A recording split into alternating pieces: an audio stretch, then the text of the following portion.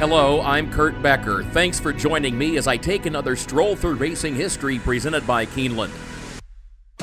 When one thinks of the great Florida-bred racehorses of all time, names like Needles, Carryback, Dr. Fager, Foolish Pleasure, Affirmed, Unbridled, Skip Away, and Silver Charm come to mind. But what about the name Noontime Spender? Admittedly, he would not belong on that list. Even hardcore Florida racing fans might have difficulty recognizing the name, much less identifying the decade in which he raced. Yet Noontime Spender did race at the Grade 1 level with success, competed in 2 legs of the Triple Crown, and gave his owner and trainer some of their biggest moments in the sport. Foaled on March 23, 1975 at Meadowbrook Farms of Joseph and Barbara LaCroix in Ocala, Florida, Noontime Spender was a chestnut colt by Amasport out of Eastern Noon by Sunglow. The colt's sire was a Florida homebred which had been a minor stakes winner for Meadowbrook, while his dam was a mare which won 14 races but competed primarily in $4,000 claimers. Trained by James Bracken, Noontime Spender made his debut at the races on April 28, 1977 at Hialeah Park, northwest of Miami. Dispatched as the 6-5 favorite, the colt took command in mid-stretch and was clear at the finish to win by a length and a half. 8 weeks later, on June 22nd, Noontime Spender was entered to run at Calder Racecourse when owner Joe LaCroix was approached by Andrew Cappelletti. Word soon got around the track that Cappelletti had purchased Noontime Spender for $100,000, the equivalent of $500,000 today. 8 hours later, at 4:41 p.m. Eastern, Noontime Spender went to the post as the 3-5 favorite. The footnotes from the official chart from Daily Racing Form tell the story. Noontime Spender accelerated soon after the start, drew off with a rush, and completely dominated his rivals in a track record performance. To be specific, Noontime Spender won by 13 lengths and got 5.5 furlongs in 1 minute 5 seconds flat under jockey Alberto Ramos. The final time broke the track record by a full second. Cappelletti, a World War II veteran who had grown up on a farm near Memphis, was seeing instant results from his purchase. But for the prominent South Florida businessman, Noontime Spender was more than just a racehorse.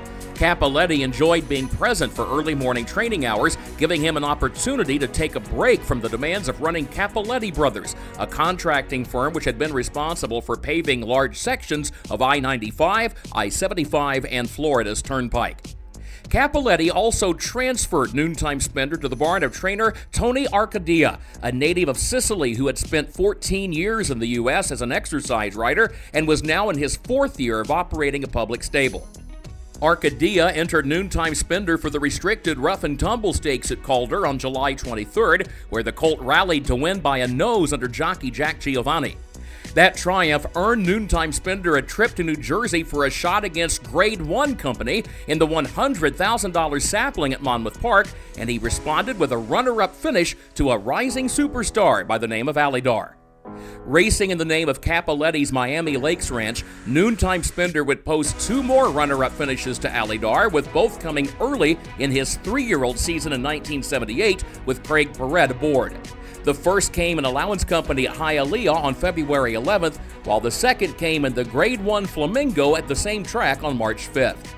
After finishing off the board and some 15 lengths behind Alydar in the Florida Derby, Noontime Spender missed the Kentucky Derby with a virus, but he returned to finish 4th at odds of 80-1 in the Preakness before finishing 5th and last in the Belmont Stakes at 38-1 as Affirmed was wrapping up the Triple Crown. Noontime Spender would recover from those losses to win the TV Lark Handicap at Monmouth by 7 lengths before adding the Palmetto Handicap at Calder in July of 1979.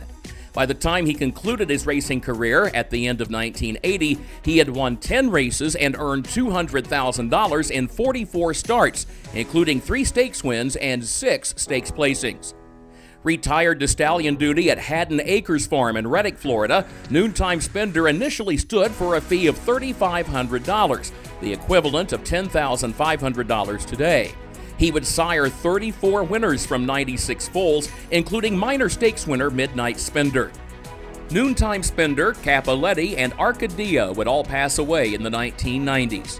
A representative of the Florida Thoroughbred Breeders Association, who assisted us with research for this feature, recalled that Noontime Spender was a big chestnut horse, deceptively tall at 16.2 hands, with a stocky, muscular build similar to a quarter horse. Our thanks to the Florida breeders and to everyone who helped with this story as we remember Noontime Spender, a Florida bred which traded punches with some of the best in the business some 45 years ago. Please join me again next week when I take another stroll through racing history presented by Keeneland. For HRRN, I'm Kurt Becker.